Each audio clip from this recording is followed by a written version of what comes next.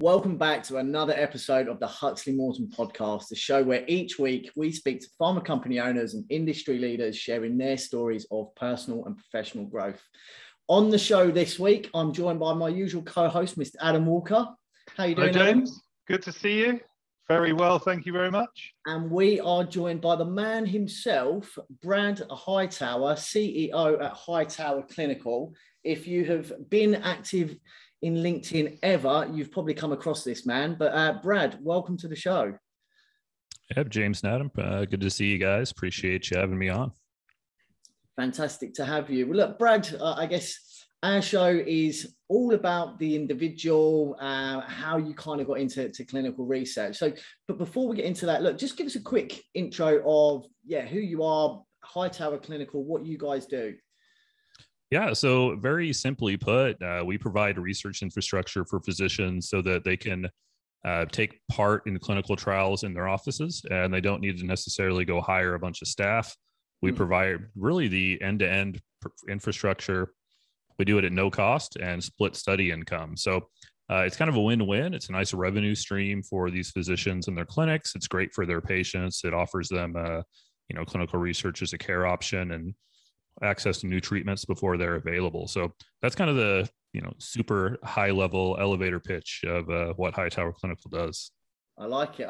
It sounds similar, Adam. We've had a few guests on the show recently talking about, working with physicians and enable them to get involved in research. I think most notably have been the chaps from MedVector. Yes, absolutely. Who I believe, Brad, have you been in contact with the guys at MedVector at all?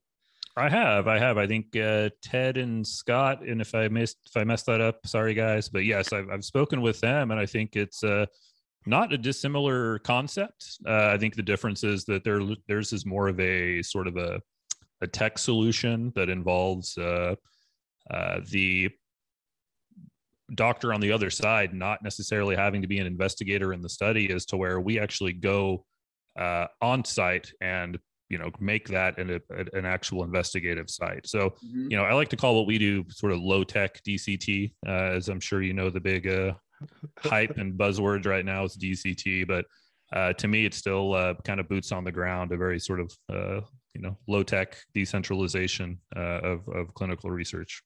I also watched a couple of bits and pieces that you have out there, Brad, and you mentioned integrated site networks. That was a buzzword I think you were quite happy to talk about. So it sounds like it is boots on the ground, isn't it? But nevertheless, there will be, or there could be an opportunity for using technology alongside that, or different technologies. Yeah, no question. I mean, I think there's the perfect marriage is the further integration of these DCT tools along with community partnerships that like the ones that we're creating. So I think oftentimes, it's sort of seen as two sort of enemy combatants, right? You've got the DCT, and they want to cut studies or cut sites out of studies or start to take away some of the things that sites do. And sites are sort of like, new technology, get out of here. This is what we do. But I really do think that to overcome some of these hurdles and become more successful, there's going to have to be a marriage of these two approaches. And I really do truly believe that's the way things are heading.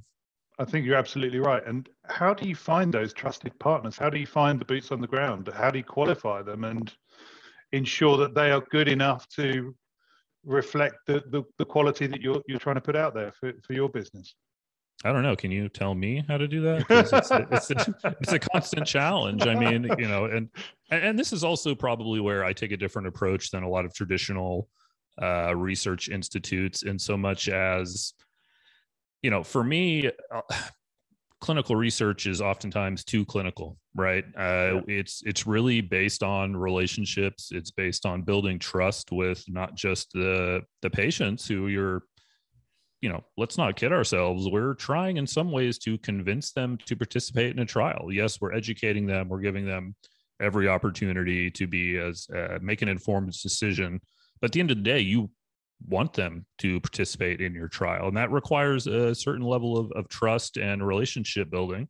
And the same goes for the physicians and investigators that you work with. I mean, they have to trust that you're going to represent them well, to the sponsors, to the CROs, and to the patients that may be patients of their clinic or patients from external referrals. So I tend to sort of lean more into the soft skills when it comes to identifying good clinical research coordinators. There's obviously certain roles that need a baseline level of clinical knowledge. You know, you want somebody who can draw blood. You want, some nurses on your team. But aside from that, a lot of it comes down, I think, to soft skills. How pleasant are you? How much can you connect with people? How self-motivated are you? I mean, I think these are skills that are in some ways undervalued in this field because, I've seen some of the greatest nurses that, I know, and they're just not good research coordinators. It's a different skill set, I think. And I've seen people with very little to no clinical knowledge be great research coordinators. They can learn and pick up some of the clinical skills that come along with that. So in some ways that may be a slightly different approach than others take, but so far I think it's served me very well in sort of growing out my team. You've explained that really well, James. Sorry. I think that's a good model to have, Brad. And I think it's not just in research at site level. That's life and business in general, isn't it? We all like to work with those that we like, that we trust. Sometimes you want, some different characters in your team. Otherwise, if everyone's just like you, then you might as well just be a one-man band and a one-man show. But I think you've nailed it there by saying that you will take an individual who isn't necessarily going to tick all the boxes, so long as you think that they've got the soft skills, train the rest of it. So look, I guess with that in mind, you've talked about how you're introducing others perhaps into the world of research. We always kick off here, to go way back, Brad, how did you first get into the world of research? Because there's very few. I mean, Adam is one that kind of sort it out, but very few of our guests, Adam, have been similar to yourself in that sense, have they?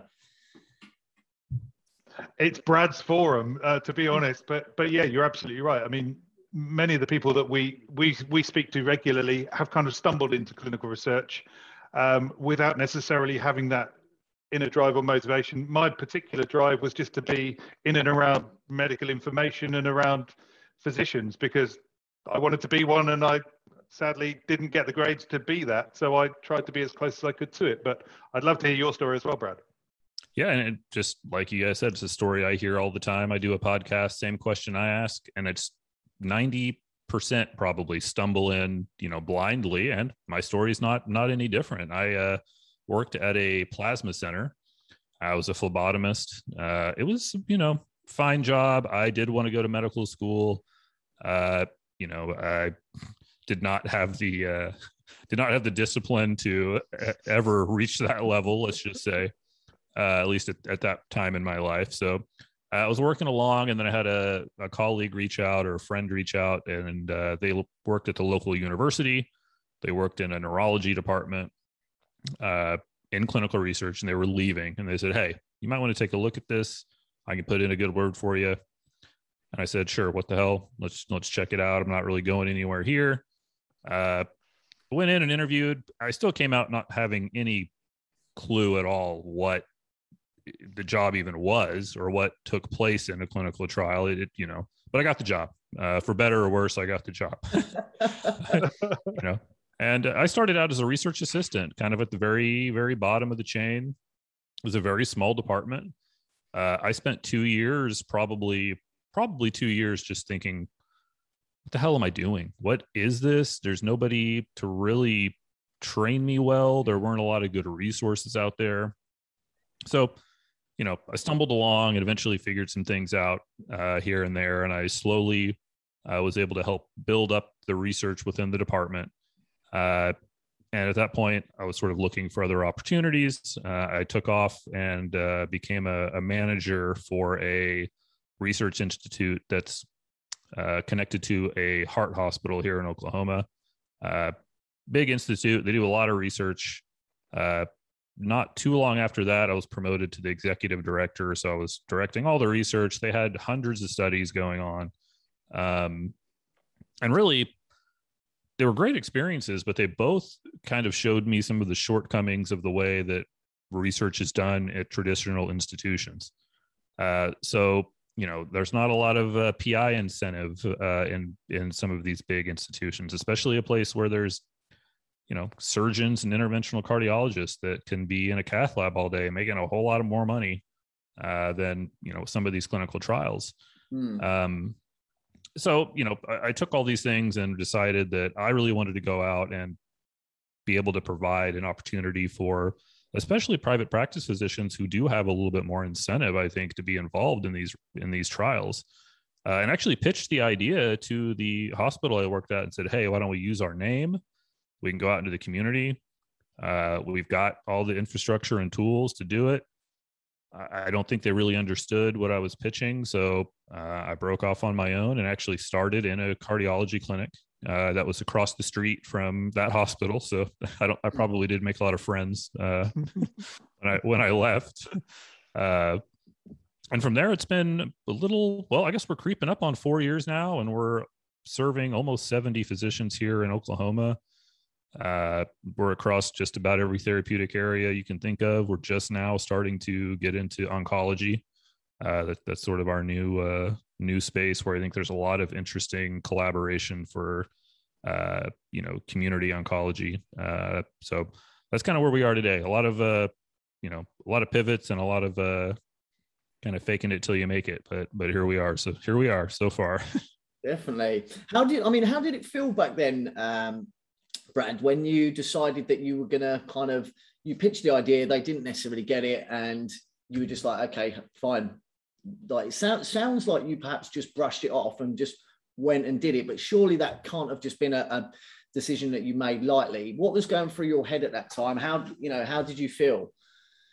No, I mean, it was, I felt I was onto something enough to the point to where I was going to do it one way or the other. I frankly wished I had done it much sooner, but I went ahead and I, in my off time, tried to start making some relationships outside the center. It still took a couple of years till I really got the confidence built up to break off and do it. So, I pulled my retirement and I was like, I got about a couple of years worth of money here, what I need to do. Let's get this thing going. Didn't make a dime for the first, 6, 8, 9 months, somewhere in there. And then started landing some pretty good studies and was able to really ramp up fairly quickly. So I was, look, I grew up, playing in punk rock bands and touring around. And I was like, I'm going to do this. I don't care what you think, this is a good idea. I knew we were going to get there somewhere, Brad. I mentioned before we joined the call that you definitely got a musician in you. I had a feeling. That or is either a musician, Adam, or a late night FM DJ. Yeah, that baritone is just incredible. Yeah, so for me, it was almost more validating to hear them say no, or not validating, but motivating to hear them say, well, no, that's okay. We're just going to kind of stay in our lane. I was like, all right, man. I don't know whether you find this, but this is something we talk about quite regularly. Is clinical research is by its very nature surrounded by very conservative people who are not risk takers, and are not really willing to, as you say, get out of their lane. And I think, James is a case in point. I think myself as well. I like to take risks. I like to challenge myself, get out my comfort zone, because that's where the growth happens. And it sounds like you're very much aligned with that as well. Yeah, I couldn't agree more. I think it's crippling, in some ways, the clinical research industry, that people won't, be a little bit more able to take on risk, especially at the site levels, because again, I think that's it's most sites fairly don't run well. They don't run like good businesses. They just don't run well because they're afraid to take risks. Right, exactly. That was before COVID, and then suddenly you turn the whole thing upside down, and suddenly you've got to come up with something. some means of getting patients recruited, some means of getting medications into the arms of patients who otherwise are restricted to be able to do those things.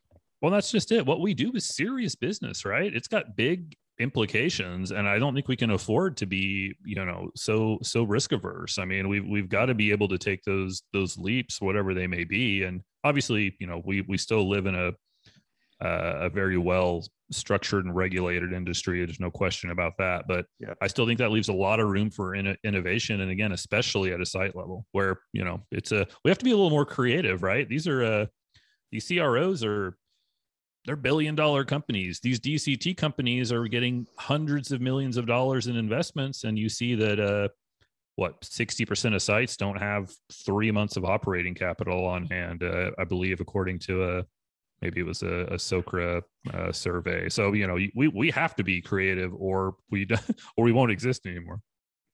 Wow. You make some amazing points there, but I couldn't agree with you more. Go on, James, sorry. I was just going to say, Brad, I guess just touching on the point where you mentioned you had gone for you banked some money, you decided you were going to go for it. Similar to my own story, really, right down to the point of, 6 to 9 months, didn't make a penny. And I mean, not a penny. I was worried about paying the mortgage. I was kind of like, am I going to have to go back and get a real job, as it may have been put to any of my friends that were thinking, what are you doing? So look, just talk us through those times. How did you deal with that? And would you say there's any specific habit or personality trait that you have that allowed you to go through it? For me, I don't know whether I'm just stupid, pig-headed, whatever it was. I was just there, like failure was not an option. So I'd end up working day and night. But, for you, was there sort of anything else, any habits or personality traits that got you through that time? I mean, frankly, for me, I sort of had to be the opposite of how I normally would be. I tend to be a very introverted, kind of keep to myself kind of guy. So, but that's not an option though, right? You can't just sort of sit around and wait for something good to happen. You got to go out there and, make shit happen. Frankly, you got to go out there and do it. I mean, and that's what it took for me too. I had the same ideas that like, this is not going to fail. I know enough to know that this can be done successfully. And the first thing, is look, I'm going to embarrass myself some along the way. Go ahead and get used to that right now. Go ahead and get used to looking dumb or not being fully prepared. Mm-hmm. But it was the same thing. I mean, it was night and day until, I was able to get landed what needed to be landed, because again, it's it is a failure is not an option. They say have a backup plan. Yeah, you can have a backup plan. You can go get a job working for whoever. But, for me, that wasn't an option. I wasn't going back to certainly wasn't going back to academia. And I really didn't want to go back to any other sort of, corporate structure. So, that's sort of a long rant of an answer. But really at that point, it just became pure, how hard can you hustle? How many people can you talk to? How many contacts can you make? How many people can you ask for studies until you start landing the right ones? How many doctors can you talk to until you get enough on board? That's it. There's no secret to it. Also, you're challenging all the time, aren't you? You're challenging the status quo. You're putting yourself out there. I've seen many of the pods that you're putting out there in the same way that James went down and started bashing down doors. Sounds like you're using all the tools at your disposal to do the same sorts of things. It's that kind of inner drive. It's that motivation. It's that no one else is going to make it happen for you, are they? I similarly don't have any angel sat over my shoulder, though I'd love to think that I did. You've got to make it happen, haven't you? You've got to make it happen. We've got mouths to feed, roofs to put over our heads. And actually, I think those that pivot and change and can adapt as quickly as you clearly have and are doing will succeed in this new world. And I think my next question would likely be, and how has that been for you? Because I think that's probably where we're going with this, isn't it, James? Absolutely. Well, I think that's a good point too that you brought up that I didn't touch on, was being dynamic and flexible, right? Because what I thought I was going to do back then versus what I'm doing now is a world apart, and it's been 6 different worlds in between then. right? So it's a kind of a matter of, you know, sometimes you got to throw things against the wall and find what sticks, but not be afraid, not get too married to the idea or of any one idea, right? To be like, this is the thing, this is the one thing. Well, no, that's not oftentimes, it's rarely the case, right? You're going to have to be able to be adaptable and be flexible, and sort of can't have it too much of an ego, right? Because otherwise you're going to get knocked out, and that's not going to work for you. Egos don't work when it's just yourself reflecting back, isn't it? You know, it's a fairly lousy conversation, actually.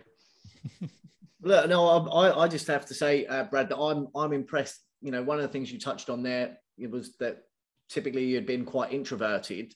I would say that I'm quite the opposite. Often in my previous life, I've been a bit of a show off, quite extroverted. So the fact that you've been able to jump in and do what you did and kind of be prepared to suck at something in order to then master it is a massive credit to you. So look, that probably brings us up to, how's it now going? Because, you know, a few moments ago, you mentioned the amount of sites that you're dealing with, the amount of, you know, physicians that you've got on the books, and just how many people you have reached out to. So give us a snapshot of how things look at present. Yeah, so I think we're sitting right around 50 active studies right now. And again, we're working with 70 physicians here in Oklahoma. We're now starting to look outside Oklahoma, looking at picking up potentially some kind of scaling the model in different metros, sort of staying in the Midwest, middle of the country, where I think there's still just a ridiculous amount of opportunity. I don't know that models like this have quite shifted in. And look, for better or worse, Oklahoma is not exactly the healthiest place. We tend to be have a lot of heart disease, have a lot of obesity, have a lot of diabetes. So it's really a place that still needs a lot of help, right? Mm-hmm. So that's where we're at now. I think that the trick is, you know, even now, this has been just a bootstrapped operation. It's all based off of revenue. So it's had to be a slow and strategic growth. But the real hope is to sort of take this integrated model with sort of a hub and spoke as well, and pick that up and be able to move that across similar size metros as a place like Oklahoma City. Fair enough. I like that. I mean, if you see any of, or a lot of my posts on LinkedIn, I'm always talking about doing the small things well, and that, you know, small things done consistently add up to big things and the compound effect. And it sounds like you've kind of had to go down that route, but it's working for you. So just keep going with it. And that's the plan, right? So far, so good. Yeah. I mean, I've considered going out and trying to raise capital, and there's been a lot of missed opportunities, frankly, but I've also seen people, even with all the money in the world, fail because they've tried to grow too quickly without really having their processes hammered down, or even a true understanding of what this industry involves. This is it's difficult to walk in without experience and wrap your mind around what happens in the clinical trial industry, in my opinion. And that's not to be a gatekeeper, because I think we need more good talent, but I think it's, I've seen a lot, especially in the DCT conversations, where people have these solutions and I'm like, look, man, I'm progressive and forward thinking and thinking outside of the box, but I don't know that you can do that. We're not quite ready for that yet, I think. And I don't know. Sometimes I feel like a cynic, where I'm really not, but it's just such a unique and niche industry. I think that makes it difficult for these sorts of new technologies and concepts to catch on. You know, it's an interesting place. You make such an interesting point there, Brad, because as someone who's also learned this industry from the inside out, there comes a point at which your expertise kind of grows with you, but then you can see these things. You can see what's going to succeed. You think you can see what's going to succeed, and at the same time, as you described, you know, there are technologists out there coming up with great ideas, but they've got to understand the industry that they're trying to support. And there have been a number of companies that I've come across and advised and had various conversations with, who may be great at what they do, but actually don't understand the industry they're trying to support, don't know the nuts and bolts of taking bloods, taking ECGs, triplicate ECGs round the clock for 8 weeks, for example, the amount of data that entails, summarizing it, getting it out into something that's going to make some sense to a regulator. You know, it's those nuts and bolts of pulling them together that I think you're talking to and describing, that technologists perhaps don't get unless they have that insight or someone sat on their shoulder that can actually advise them and give them best practice and say, well, actually, you know, in principle that might work, but actually in practice, this is really what happens. And did you know this? And what about that? And have you thought about how perhaps you might want to overcome this particular challenge that will be your failure for route to market? Well, and I have that happen so regularly. And as you were speaking, I just needed to bounce that back off you. Yeah. And so it's encouraging, I will say, because I am seeing some companies who are starting to make more inroads with, you know, especially sites. Look, yeah, DCT, subject recruitment, EMR integration, all these cool, sexy things that are out there right now that are, you know, raising a lot of money. They're great. But right now, patients are enrolled at sites. For the overwhelming majority, that's just how it works, right? And this is one place where, again, not that I hate to sound like a gatekeeper, but unless you've worked at a site and understand the lift that it takes to get these patients from point A to point B, and then fingers crossed all the way through to point Z, is ridiculously challenging. I mean, I still take phone calls at 11 o'clock at night with somebody's e-diary's not working, right? And that's because they know and trust me, and, you know, I can walk them through this. I think it's a more challenging endeavor than what they think. Now, who knows? They've got millions of dollars now, so they're probably a lot more likely to figure it out than they would have been otherwise. But man, it just feels like the Wild West right now, with all these guys, you know, competing for each other and knowing that a large majority of them aren't going to make it, you know. But it's just interesting. It's an interesting time. Well, I'll say that. The biggest challenge to clinical trials, though, is patient attrition, isn't it? It's the fact that the people don't come back,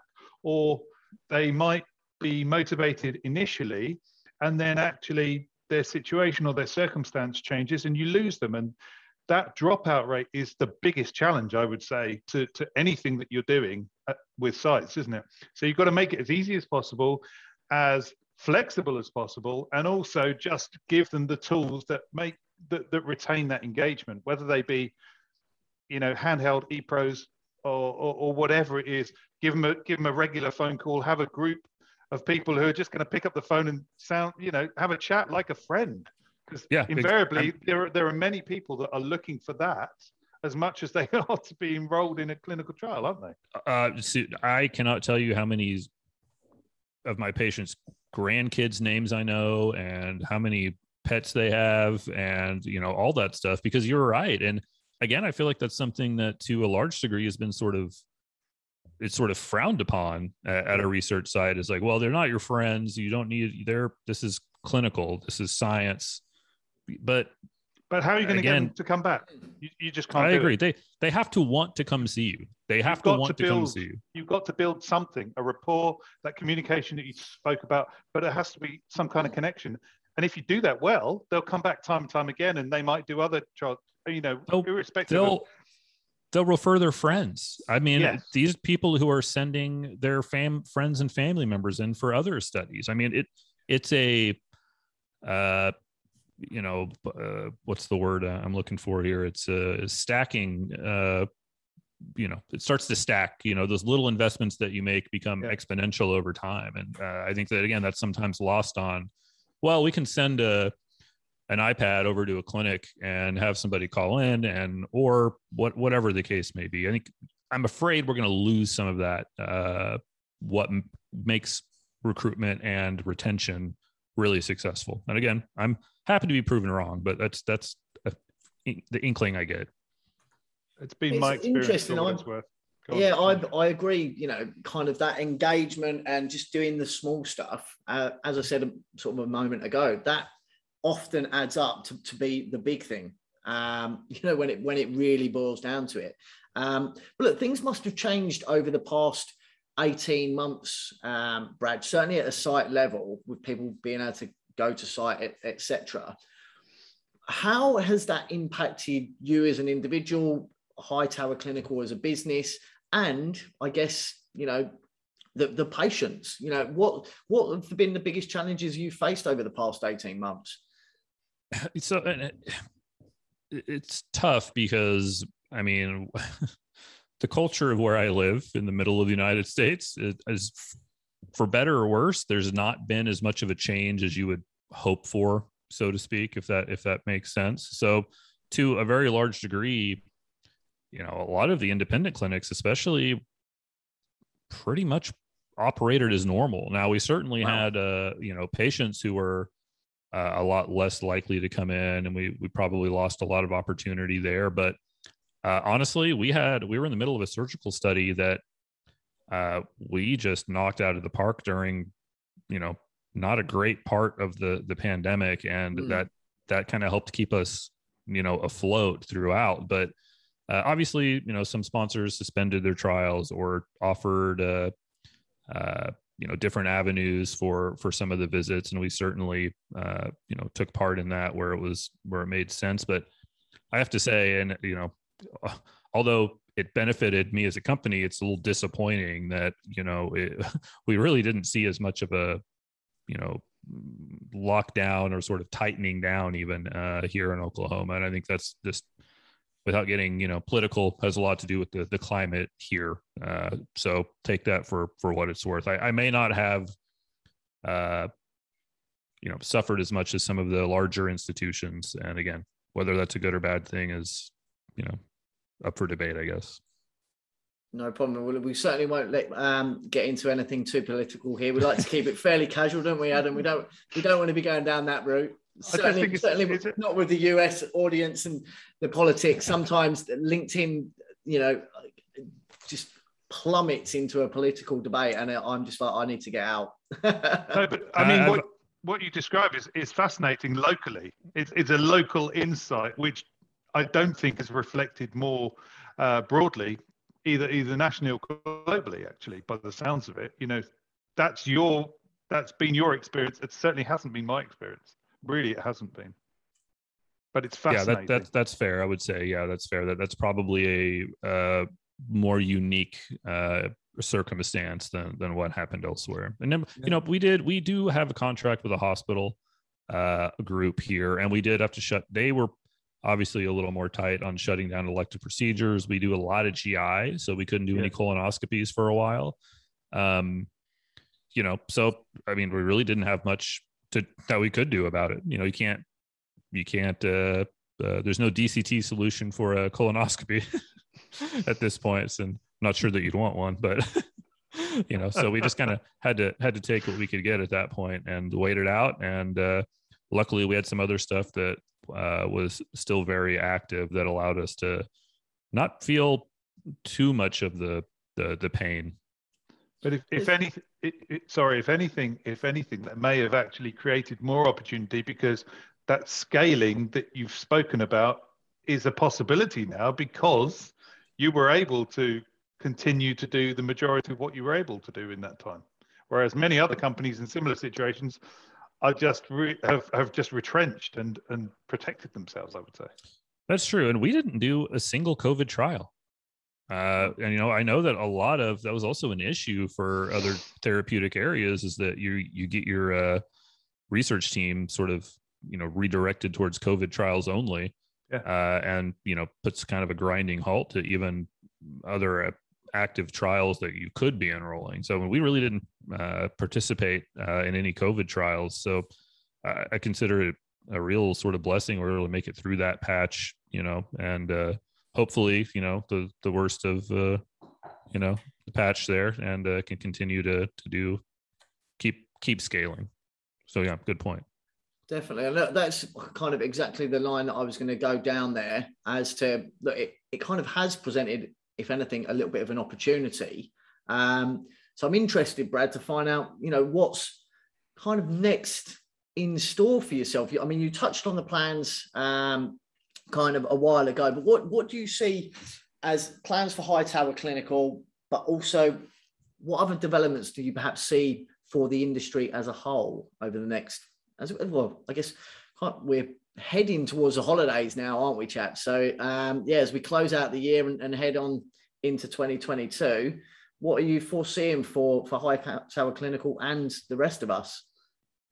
Yeah, so I mean, as a company, I'm hoping to get into a couple other geographic areas and start to at least get a little bit of a foothold, get a study or two going. The hope is that my whole strategy is to sort of stay as diverse across therapeutic areas as I can, just because been in cardiology, cool. It's hot for a year. A bunch of stuff gets approved until the pipeline fills back up. You're just kind of sitting on your hands. So to be able to get in, start in a therapeutic area, but then expand out rapidly. So, I'm hoping to get into maybe one or two more geographic areas. And as far as the industry goes, I mean, we're going to see more of the DCT, implementation, I guess. Obviously, we're not going to stop hearing about the talk, because you look and there's a panel every other day with 16 people on it. And, it's probably good. We're still figuring stuff out and how it's all going to work. But I can certainly start to see some of these more savvy companies partnering with more people, especially at site levels, to really start to get granular, because I sit in on a lot of these talks and it's very high level. I don't hear a lot of specifics. Show me what you're talking about, because I know what it takes to enroll a patient and get them through. But do you? Because I can't tell sometimes by the conversation. So I'm hoping that continues to kind of be expounded upon a little bit, because it's still pretty nebulous. But I think, with the amount of money being thrown around, it's bound to get figured out, at least to some degree. Interesting. I like that. And anytime I've had guests on the show, there's often stuff that I don't necessarily understand myself, Brad. So sometimes it is great to have someone just say, or ask those questions. If you were in some of those meetings, to just sit there and go, yeah, okay, that sounds amazing, but how's that going to happen? I'd love to see that on some of these panel shows that I've tuned into to educate myself, just so that it is, nailed down to actually the logistics of how these things will happen. Well, again, it's becoming more prevalent, and I've had conversations with some of these guys, because I look, again, I do think that it is an important part of the future. There's no question about it. I think these are going to be tools that help across all kinds of different areas, but I also think there's a lot of smoke and mirrors. So sussing that out is important to me, because I would love to be aligned with the people who figure it out, because again, I think that's the way forward. But I think right now it's having to sort of, go through a little bit of a needle in a haystack type situation, finding the ones who are going to end up being legit and who are not. There are plenty of people who are making a lot of noise, as you say, on places like Clubhouse and riding the coattails of the success of the investments within the industry right now, aren't there? I absolutely echo your thoughts around that, because there was a period of time when I was on Clubhouse listening in a lot, and you can just lose hours listening to the talk, but actually it is invariably a lot of talk, and action and doing is something very different. It's the so what, it's the how do you do that stuff. It's outside of conceptual, it's the doing, which is the point of what exactly you're doing. Well, it's the boots on the ground, isn't it? And that's why I find it hard, because again, just the way I am, my first inclination is to call bullshit on things, right? And be like, no, that's not right. But again, I have to sort of peel that back, because I think there's a lot of validity, and maybe this is just where we are in the process right now. Right now, we're just running up this hype train. There's some fakers, there's some real deal, and it'll eventually all sort itself out. So I think to some degree, it's just going to be a matter of waiting to see how things either consolidate or, the fakers sort of fall by the wayside. But, that's why it's such a fascinating time, though. That's it makes what we do so exciting, because I do think big change is on the horizon, but it's not clear what that's going to be yet. So it's what keeps me, doing what I do every day. Definitely. Well, it's interesting times, I think, for everyone involved in clinical research at the moment. You've given us some cracking insights there, Brad. And look, before we wrap up the show, we always like to close off with a quick fire round for all of our guests. So look, as I say, you've given us some insights already, but look, I'll kick us off with the first question of our quick fire round. And that is, what is the one piece of advice that you'd perhaps give to your younger self? Just do the damn thing. Don't overthink it. I think so much of not just me, but a lot of people's problem is, sort of the analysis paralysis that goes into play. Now, that's not to say you shouldn't have a plan and that there's any whim you should chase, but I think that I wish I just jumped in sooner. If I had to go back, that's what I would say. Give myself probably a nice little slap across the face and say, go, man. Just go, man. I like it. I mean, jumping in sometimes too fast and not thinking and just doing it has got me in trouble many a time in life. But I think it's also been a quality that I have that has allowed me to get on sometimes. So, yeah, I like that one. Adam, over to you. It's a great point, and there's so many alignments. It's incredible. Our listeners always like to hear what people are reading at the moment, and I'd be curious to know, what's on your bedside table. What are you reading when you're not thinking all about clinical research? Yeah, so and I know just a recent recommendation I've made, even maybe to James, was James Clear's Atomic Habits. I'm like I struggle with structure and discipline, to be perfectly honest, which sometimes may be surprising people to hear. So it's a great book for me to sort of be able to go back to and reframe some of the habits that I have. And then, aside from that, I really love to read like the old Stoics. So like Marcus Aurelius and Epictetus, something that I'm kind of always going back to. I think that's applies so broadly to life and to business and to whatever it is that you do, just a happy life. I mean, that's why we're here, right? So I'd recommend go read the Stoics, even if it's not business related, but I think it can help you in business as well. That's terrific advice. Thank you. It is indeed. And yes, Brad, you did recommend James Clear Atomic Habits to me, and I have since read it, and I'm quite habitual myself already. But when he talked about habit stacking, I was like, wow, this is just going to another level. What can I do next? I was just, trying to create even more habits and structure. But no, fantastic recommendations there. On to our next question, and that is, what are the top 3 qualities that you value most when building a team? I mean, I think first, maybe for lack of a better word, is just dynamism, right? So being able to know when to take what approach, and not necessarily having the same level at all times, being able to read the room, being able to, be flexible and sort of cater what you're doing to whoever your client or, partner may be at that case. And being able to recognize that, I think, a lot of people sort of have one speed. And I really appreciate people who can reframe and sort of, change appropriately, or not, I don't say change appropriately, but frame appropriately to their audience, so to speak. So that's something I really look for. I mean, frankly, just being pleasant goes a long ways, doesn't it? I mean, I know that may be not necessarily a very sophisticated answer, but who do you want around you? You want people that are pleasant and people who are thoughtful, and I think that also goes a long way.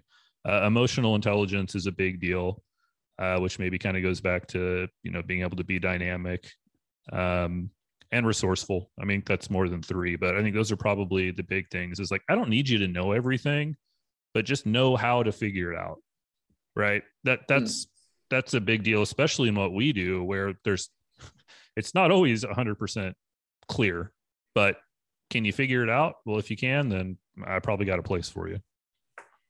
That's what you want. That is what you want. So following on from that, and this isn't the next question, but following on from that, the interesting thing is, how do you identify those people in just a very short period of time when you've got a one-to-one? because what I'm picking up from this discussion is that I think you have all of those things, by the way, Brad. I think you clearly have emotional intelligence. You're a good listener. You get shit done. And also, I think you're recognizing and familiarizing with traits that we all share actually on this discussion, don't we? And that's the point. It doesn't take that long to figure people out, I don't think either.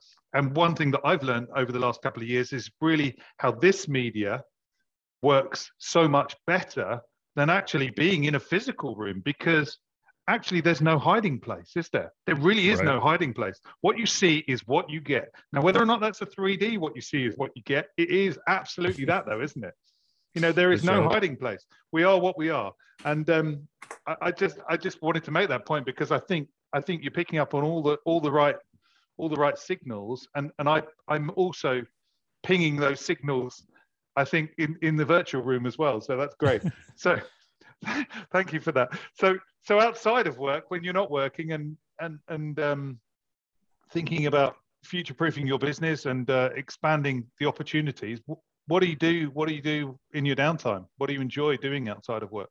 What's your pleasure? I got two small kids. I got an 8-year-old and a 2-year-old. So do a lot of soccer and a lot of chasing the other one around, trying to keep him from killing himself, basically, you know, little 2-year-old boy.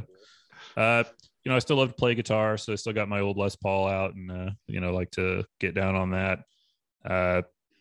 And I like to read. I mean, I work in research. I just love to learn all the time. So I mean, you know, I spend a lot of time. May come off the wrong way, but I'm a big fan of Reddit. There's so many people sharing like their experiences. I think it's such an interesting way to learn something in a sort of a consolidated amount of time, because you get, you know, first person experiences. So yeah, I would say that I'm in some ways, I call myself an existential dilettante, right? So I have just a ridiculous amount of interest that I get about 80% into, and then, you know, the other 20% requires too much effort to specialize further into. So that's kind of how I spend a lot of my time, is just learning across all kinds of different modalities. There's a great Heinlein quote. I can't recite the whole thing, but it's, you know, essentially along the lines of specialization is for insects, you know, and that, you know, a man should have a broad level of knowledge. And I very much kind of try to live that ideal, I guess. That's awesome. Fantastic. Well, look, I guess to wrap up then, Brad, and I can perhaps see where this is going, you know, what is your number one golden rule for life and business? Oh man, that's a heavy one, right? So, I mean, truthfully, and it's gonna sound cheesy, but just have fun with it. You know, you can, I've basically slept on a couch in a 2-bedroom apartment with 5 guys living in it, you know, in a band, drove across the country in a freezing van, and I was happy as hell. I loved it. Right. And, you know, now I have a nicer lifestyle. I, you know, wear suit jackets, you know, and I'm having fun with that too. So, I mean, it's not a matter of rich or poor or, you know, success or not. Just have fun with life. We got one of them, you know, so do what you love as best you can. Try to find joy where you can find it. I mean, you know, not a great business piece of advice, but it's, you know, it's more than life's more than that. I think it is, without even knowing, Brad. I think it is. And look, you know, thanks very much for wearing the suit. You've made us look sharp on the show. It's been an absolute pleasure having you on and hearing all about your story, from sleeping on couches, driving across the country, your kids. It's been a fantastic time having you on. And look, for anyone that wants to reach out to you, I know that I'm always seeing you active on LinkedIn. Is that the best place to reach you, or how else should our listeners or audience reach out to you if needed? Yeah, LinkedIn's about the only social media platform I use. So yeah, either there or Brad at hightowerclinical.com. And I'm pretty good about responding to email, but yeah, LinkedIn's your best bet. Fantastic stuff. Well, look, thanks again for coming on the Huxley Morton podcast. We'll let you get on with your day over in Oklahoma. I appreciate it, guys. Thanks so much. Thanks, Brad. Man.